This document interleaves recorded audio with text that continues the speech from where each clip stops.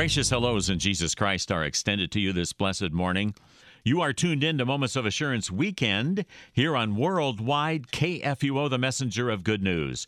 Privileged to be with you. I'm Pastor Mark Hawkinson, your host. Reach me at any time at mark.hawkinson@kfuo.org, or you can call 314-996-1520, your choice. We are underwritten graciously by Mid-American Coaches, Charters, and Tours. They travel throughout North America, and they are headquartered just 40 miles west of St. Louis. You can reach them on the web at mid-americancoaches.net. Today, some thoughts about the conclusion of Paul's first letter to the Thessalonians. Paul writes under the inspiration of the Holy Spirit, "Rejoice always. Pray without ceasing. Give thanks in all circumstances, for this is the will of God in Christ Jesus for you." Yeah, rejoice always. It sounds so good. It sounds like something Christian people ought to be doing. Rejoice. That prefix re, R-E, means again. So have joy again, even after a stage 4 cancer diagnosis. Rejoice even after suffering a painful job loss. Rejoice when a loved one is lost in a tragic car accident. Is St. Paul out of his mind? Well, you don't rejoice for the event itself, but you can continue to rejoice. Please know that Paul wrote some of his writings from prison. How could he rejoice from there? He was beaten and shipwrecked 3 times. He suffered numerous hardships, and yet he speaks again and again about rejoicing.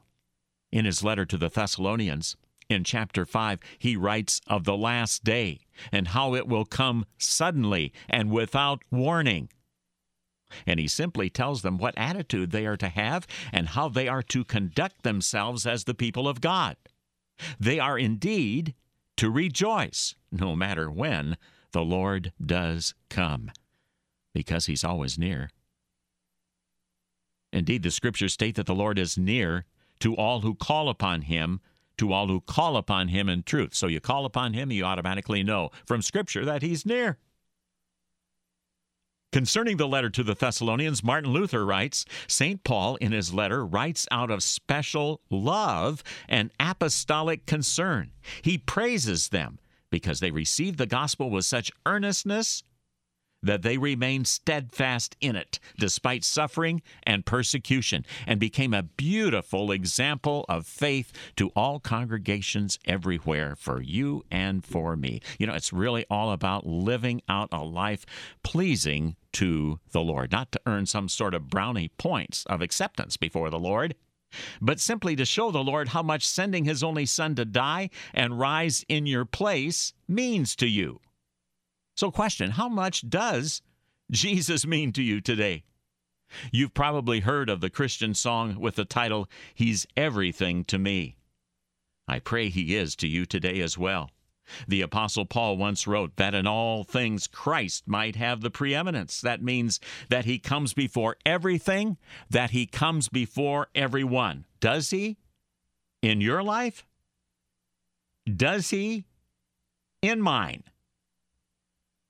Only you and I can successfully answer that question. St. Paul writes, rejoice always. Rejoicing is one of the marks of being a Christian. Can you do it despite even severe trials and severe tribulations of all kinds? Yes, you can.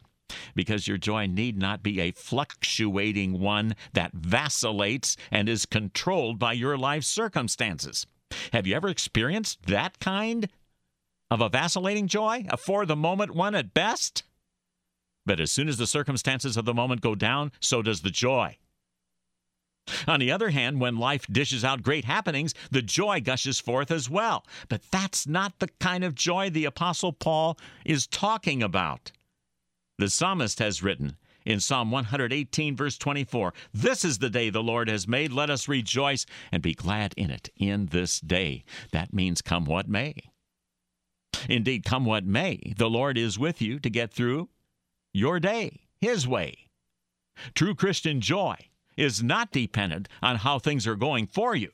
True Christian joy is dependent on Christ and your relationship with Him and what He has done. That's where your real joy originates. One author has written, Christianity without joy is a betrayal of the one we follow. We are a forgiven, redeemed people who belong to the faithful flock on the way to heaven. We are people with great joy. You're listening to Moments of Assurance Weekend. I'm Pastor Mark Hawkinson. St. Paul goes on in his first letter to the Thessalonians with these words, pray without ceasing. As one commentator has stated, we cannot verbally pray all the time, but it is possible to be in the spirit of prayer and ever ready to pray. It's really a matter of being cognizant of God's presence with you always. When you know that He's right there, you don't hesitate to speak with Him. But if He's off somewhere in the universe to you, then you're going to be going about your business thinking about everything under the sun except the Son of God Himself. See, your life down here on this earth involves, in many cases, a real whirlwind of activities, bills to pay, meetings to attend, coffee with a friend, shopping without end. You name it, you claim it, you're thinking about it. But Paul, in his letter to the Philippians, tells you, finally, brothers, whatever is true, whatever is honorable, whatever is just, whatever is pure, whatever is lovely, whatever is commendable, if there is any excellence, if there is anything worthy of praise, think about these things. I have some comments about those things I just mentioned up next. Keep it here. Moments of Assurance is underwritten by Mid-American Coaches, where tour professionals will assist you in selecting the package trip that fits your travel desires. Destinations such as the Amish country of central Illinois or Hannibal, Missouri for a journey to Mark Twain country, or a multi-day trip to Mackinac Island or the Grand Canyon. Mid-American Coaches, where serving you is their privilege. 636-432-7860.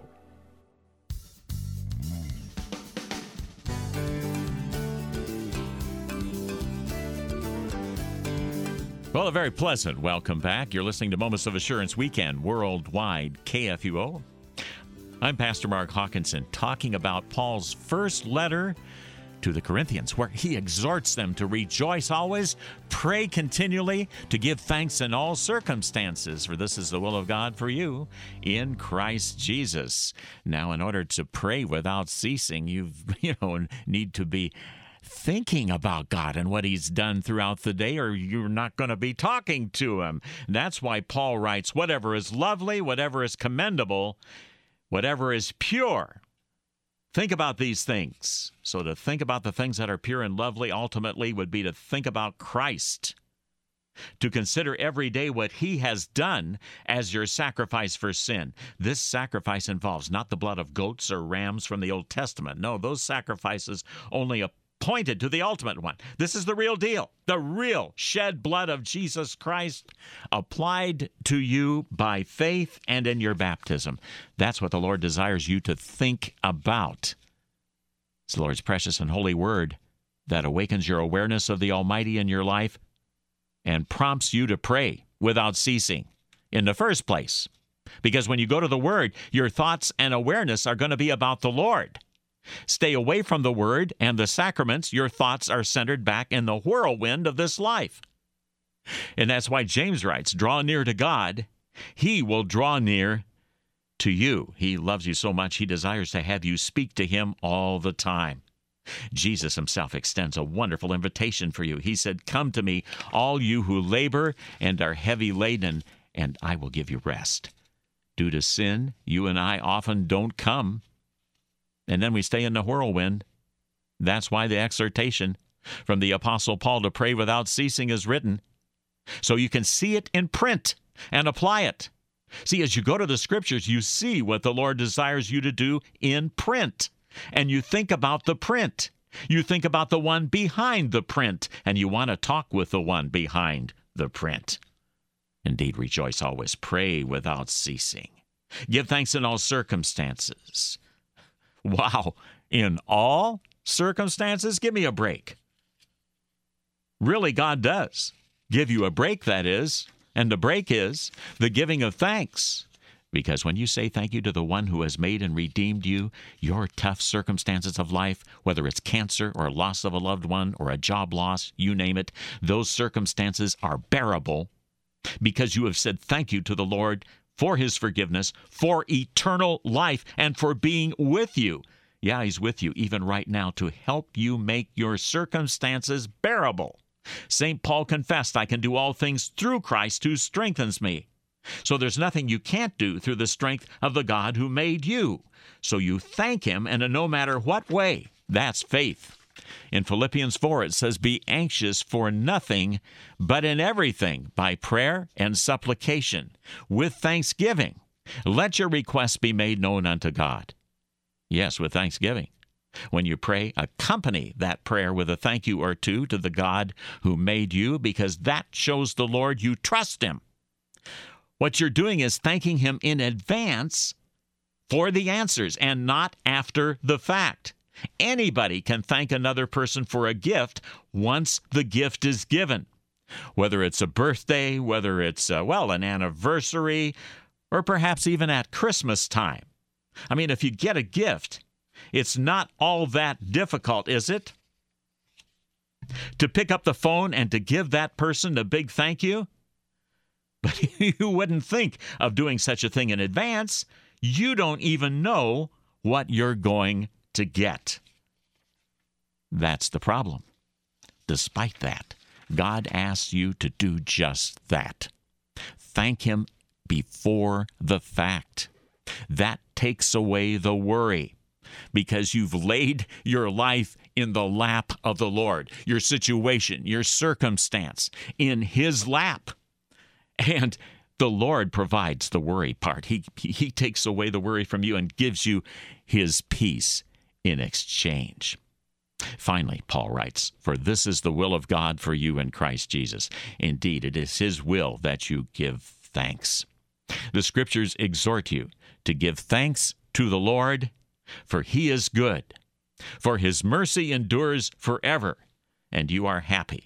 You're not happy because everything always goes well. It's not always going to go well. Just because you're a Christian, it's not always going to go well. But you're happy because you have the privilege of going to the well of the Lord's Word, where true rejoicing originates in the first place. It's a rejoicing not from a down here perspective. Oh no, that's not true rejoicing. It's a rejoicing instead that originates in Jesus Christ. So question, won't you please rejoice from that vantage point in your life today, from the vantage point of Jesus Christ and what he has done? And that's Paul's letter, his first letter to the Thessalonians. Appreciate you being along today for Moments of Assurance weekend. And, I invite you to join me for the regular Moments of Assurance, Monday through Friday over the noontime hour, right here in Worldwide KFUO. The Lord bless you and keep you. The Lord make his face to shine upon you and be gracious unto you. The Lord lift up his countenance upon you and give you peace.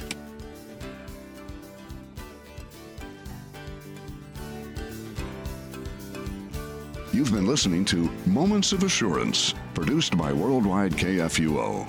Moments of Assurance is underwritten by Mid-American Coaches, mid-americancoaches.net. To learn about giving opportunities, call Mary at 314-996-1518. Or you can make a gift safe, secure, and easily online at kfuo.org. Thank you for listening and supporting Moments of Assurance on Worldwide KFUO.